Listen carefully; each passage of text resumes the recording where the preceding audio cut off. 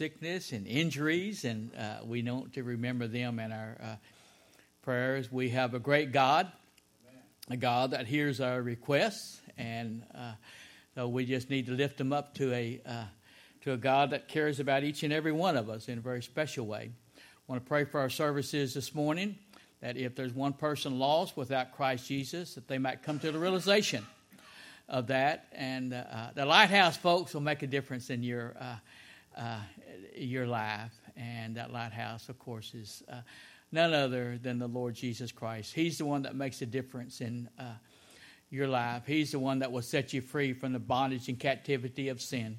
He's the one that we need to turn to, even in times of illness or whatever we may be experiencing in our life, because He is always there for us. Invite your attention this morning to Revelation chapter 22. Revelation chapter 22. We will continue our book study in the book of Philippians tonight. But I do want to share these scriptures with you this morning. And I'd like for you to consider this subject this morning. God's last words to man. God's last words to man. Revelation chapter 22, verses 20 and 21.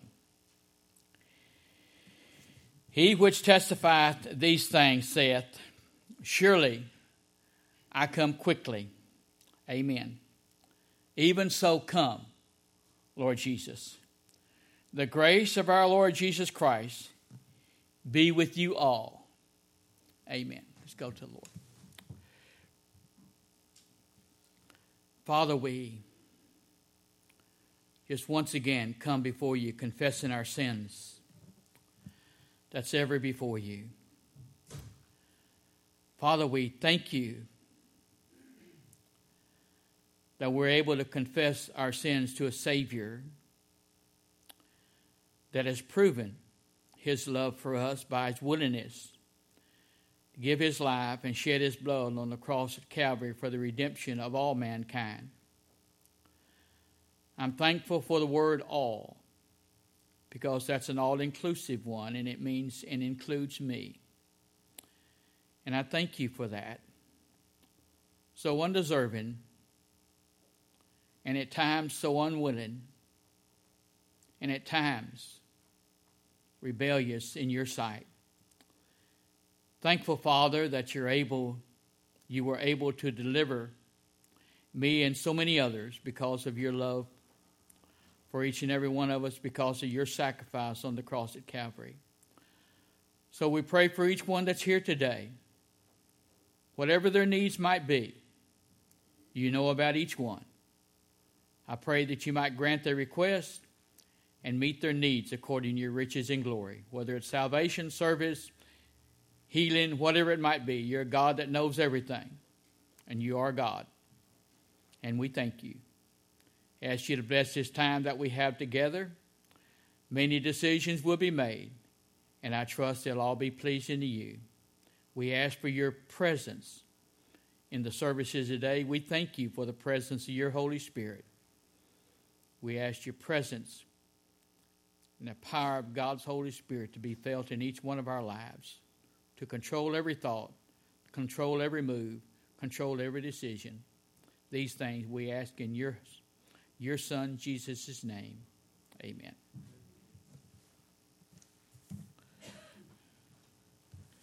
How a person starts a letter is so very important. And this is John's record of the book of Revelation of Jesus Christ. It's very important that we see these first two verses of Scripture in Revelation chapter 1. Read with me, if you will, in Revelation chapter 1, verses 1 and 2. The revelation of Jesus Christ. Very important. He's God. He's not only the Savior, He's not only the Son of God, but He is God. The revelation of Jesus Christ, which God gave unto Him, to show unto His servants which we would be included in that. We are his servants.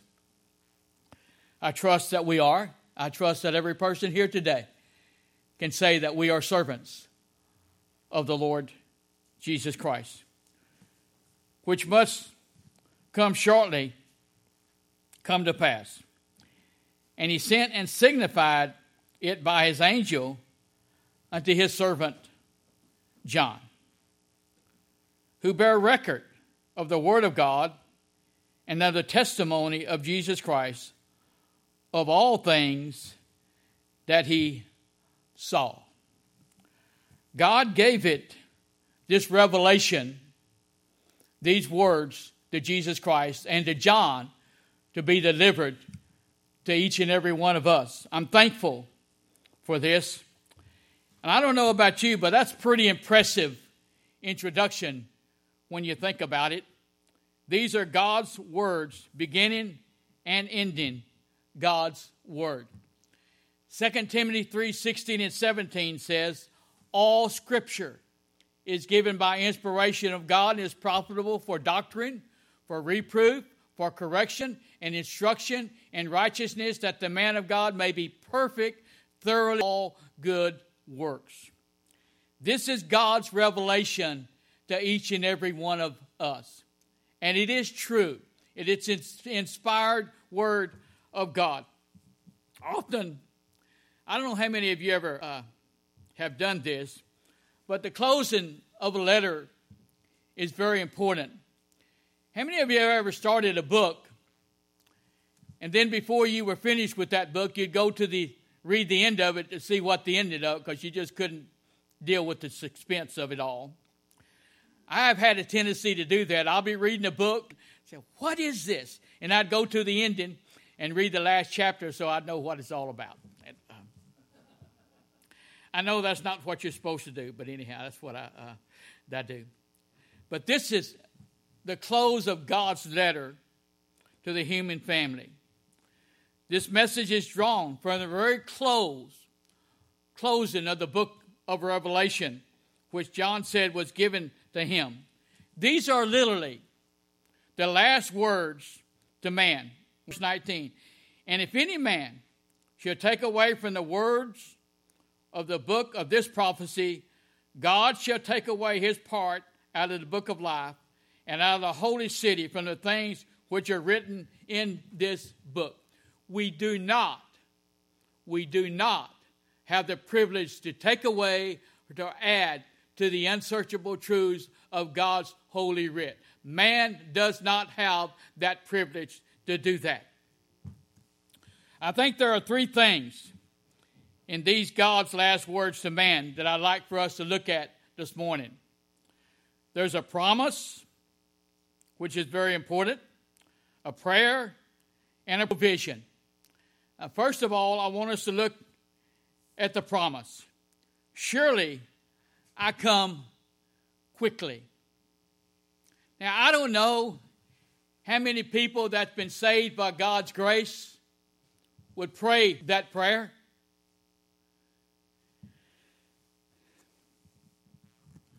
Because this promise has to do with the coming of our Lord and Savior, Jesus Christ. And a large portion of the New Testament have to do with his resurrection, but also his second coming of our Lord and Savior, Jesus Christ. When we think about the book of 1 Corinthians chapter 15, the very first thing we notice is the resurrection of the Lord and Savior, Jesus Christ. Without the resurrection, without the death, burial, and the resurrection of our Lord and Savior, Jesus Christ, then we wouldn't be talking about the second coming of our Lord and Savior, Jesus Christ. When you look in verse 3 and 4 of 1 Corinthians chapter 15, it says that he died, that he was buried, and that he rose again today, and he's alive today, and he's coming again one of these days. He said, oh, come quickly, Lord Jesus. A promise to each and every one of us. I want you to look in John chapter 14, verses 1 through 3. Many scriptures talks about the second coming of our Lord and Savior, Jesus Christ. And this is a comfort, and these are things we need to know. And these are things we need to believe about the second coming of our Lord and Savior, Jesus Christ. He said unto the believers at this particular time, he said, let not your heart be troubled. You believe in God, believe also in me. In my Father's house are many mansions. If it were not so, I would have told you. I go to prepare a place for you. And if I go, what did he say? I will come again and receive you unto myself, that where I am, there ye may be also. Pretty impressive, isn't it? These are God's words, folks. It's not my words. It's God's word to each and every one of you that's been washed in the blood of Jesus and been saved by the matchless grace of our Lord and Savior, Jesus Christ. Is it important?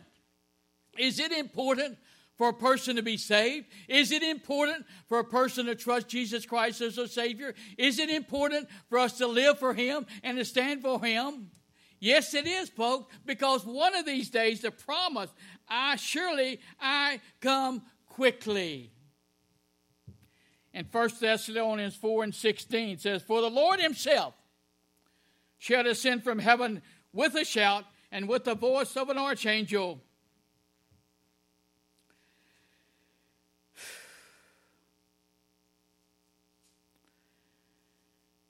And with the trump of God, and the dead in Christ shall rise first. Surely I come quickly. 1 Thessalonians 4:16 is very important. But also, when we look in Acts chapter 1, verse 11, we have these words, which also said, you men of Galilee, why stand you gazing up into heaven? This same Jesus, which is taken up from you into heaven, shall so come in like manner as you have seen him go into heaven.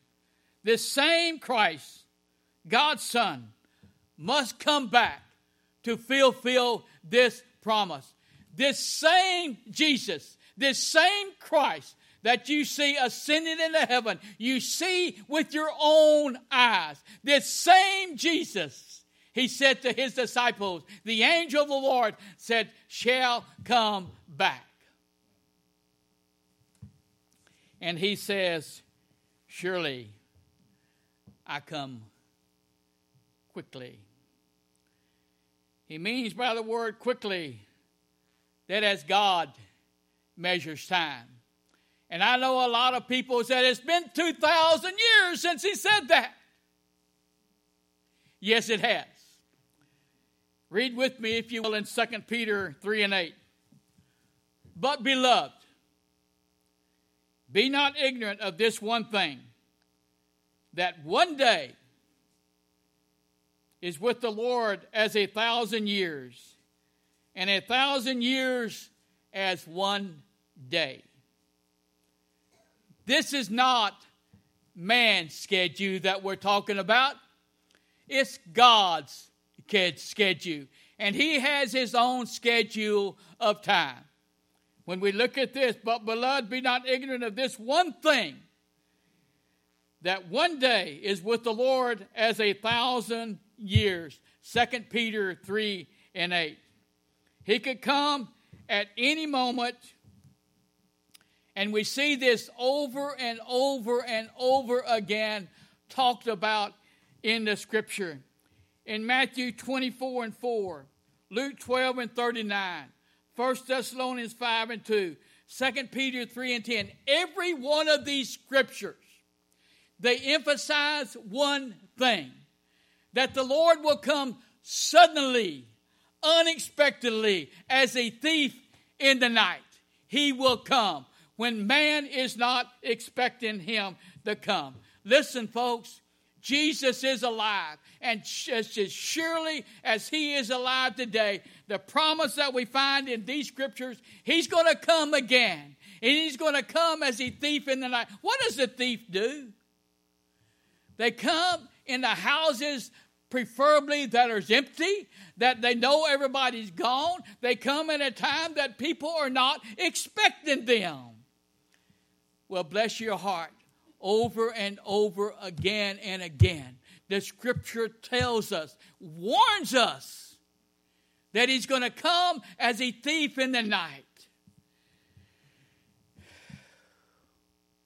Listen, He wants God's people to be ready for Him when He comes. That's why He warns us, the very last words in the Scripture. He warns us and encourages us to be faithful to Him, because I'm going to come, He says. And I'm going to come quickly, and I'm going to come as a thief in the night, lest anybody would be prepared at the last minute. You ever heard people say, well, I'm going to wait till the last minute, and then I'm going to trust Jesus as Savior of your soul. Unfortunately, you don't have that promise, folks. Our life is like a vapor. It appears for a little time and then vanishes away. Here today, gone tomorrow. Then not only do we have a promise, but we have a prayer. John's reaction to this promise was simply to pray, even so come, Lord Jesus. Even so come, Lord Jesus. It's a very simple prayer. Yet it's a prayer that is very definite, to the point. It is a cry of a servant longing to see Jesus. A cry of a child of God that was washed in the blood of Jesus, that knew what it meant to suffer, knew what it meant to be persecuted for the cause of Christ, knew what it meant over and over again to be ridiculed and mocked because of his stand for the Lord Jesus Christ. That's why he could say, even so come, Lord Jesus. He was ready. Now, how does a person get ready and be able to say that? Even so, come, Lord Jesus. Come quickly, Lord Jesus. First of all, folks, there has to be a repentance of sin. There has to be godly sorrow before a righteous and holy God to trust Him as your personal Savior. And listen, folks, we've got so many folks that members of churches all over this world, they've been baptized and they've been this, but they have never, with godly sorrow before a righteous and holy God, and said, I repent, I'm sorry, I need to be saved, and you're the only one that can help me. Churches are full of people that's going to die and go to hell without Jesus Christ.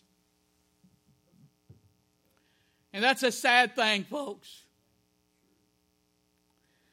So many people, God's people, are living like they do not expect the Lord Jesus to come. For 2,000 years, He's been saying this. Why would I believe that now? Because He said it was going to happen. And you know what? It doesn't matter what the world believes. It doesn't matter what the lost believes. It really doesn't matter what the saved believe. Because it is not going to delay the second coming of our Lord and Savior, Jesus Christ. It will not change His schedule regardless of what we believe. It will not change God's schedule about when He comes, and He'll come as a thief in the night. Unfortunately, so many of God's people are living like He's not even alive, that He's dead, and that He's not coming back.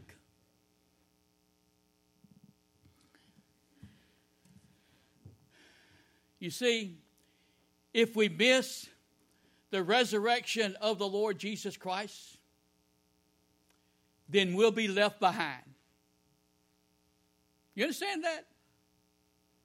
We'll be left behind. Only those that's been washed in the blood of Jesus, when Jesus busts that eastern sky wide open, only those that's been saved will be taken up with our Lord and Savior Jesus Christ. The dead in Christ, and then we which are alive and remain shall be called up to be with Him forever and ever and ever. The rest will be left behind to go through a tribulation period. And folks, I don't even like to think about that. Any friend or loved one or anyone else would I wish this on. It's going to be a horrible, horrible time. And it's a choice people make to reject Jesus Christ as Savior of their soul. It's not God's choice because it's God's desire for have all men to be saved. You know that? How can you say that, preacher? He proved that on the cross at Calvary. If nothing else was said, he proved that when he died on the cross at Calvary, that he loved you enough to give his life and to shed his blood. He proved that it's his desire that all men be saved. That's why he left the Holy Spirit to convict us and to lead us in a direction that he would have us to do. Isn't it exciting to know that he promised that the Holy Spirit would not only be present in our life, but present in the churches of the Lord Jesus Christ when God's people come together? I wouldn't want to be any worse that I couldn't take Jesus with me. Wouldn't want to. If I can't take him with me, and if I can't take the Holy Spirit with me, then I don't want to go. And we should not go.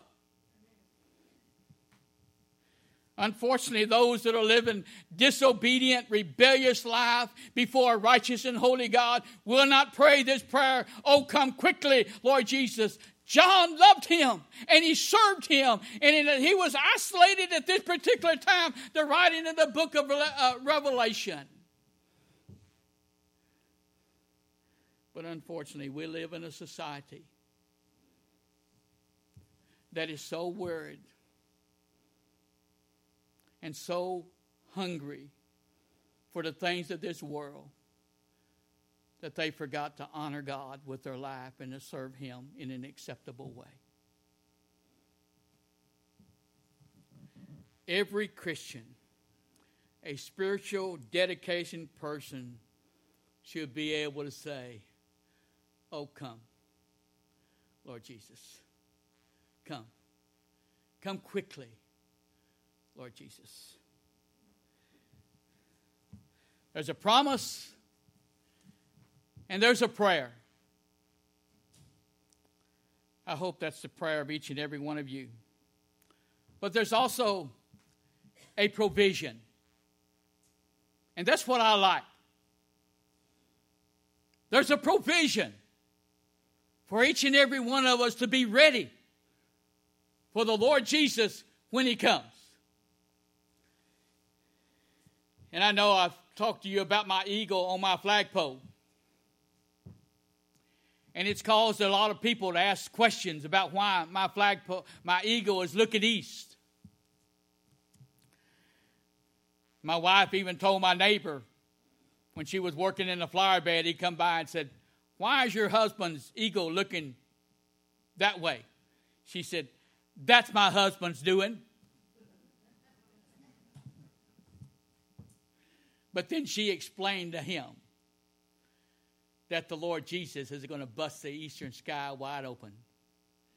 And we not only want to be ready, but we want our eagle to be ready too. The provision, the grace of our Lord Jesus Christ be with you all. The last subject God mentioned before he closed the book was the grace of our Lord and Savior, Jesus Christ. Marvelous, matchless grace of our Lord and Savior, Jesus Christ. Grace is God taking upon himself the penalty and judgment of our guilt for all time and eternity. He took my judgment. He took my punishment. He took my sins forever unto the cross at Calvary, to die and to shed his blood on the cross at Calvary.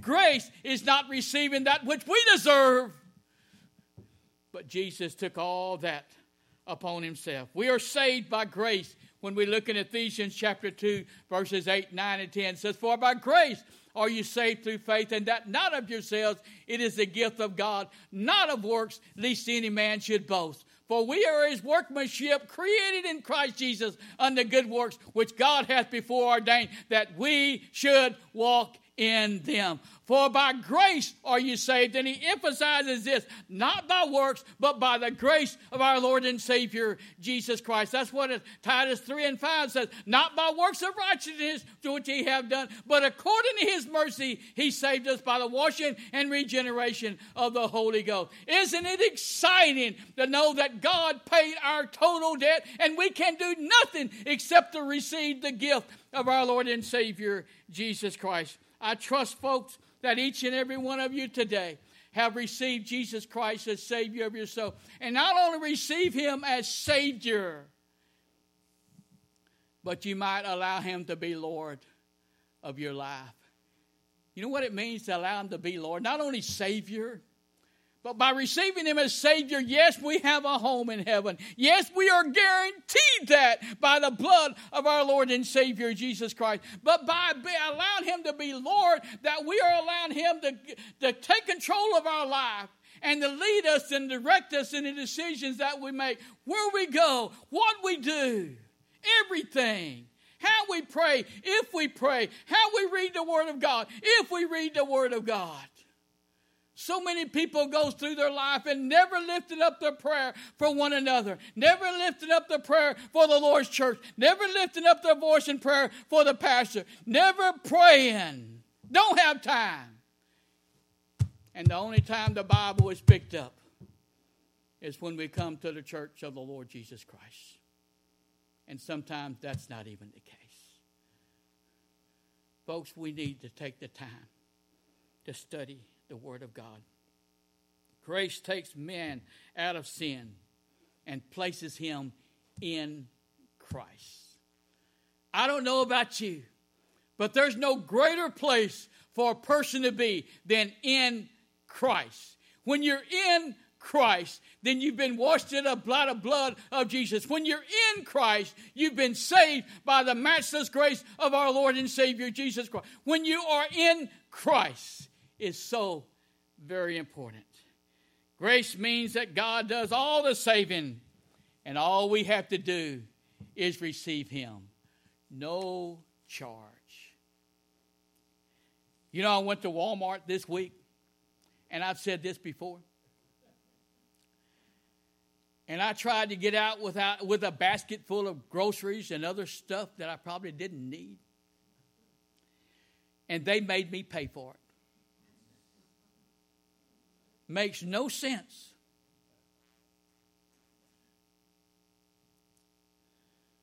But the greatest need that we have is free. No charge. So many things we buy, we don't need. We pay for them, we don't need them. But we do need Jesus Christ. Thanks be unto God for his unspeakable gift. A promise, a prayer, and a provision. God has supplied everything that we need in the last 2 verses of the book of Revelation. In the last 2 verses of 66 books in the Bible, God has provided everything that we need as his children. No charge. Free. Free. And this morning, you can have Jesus as Savior of your soul.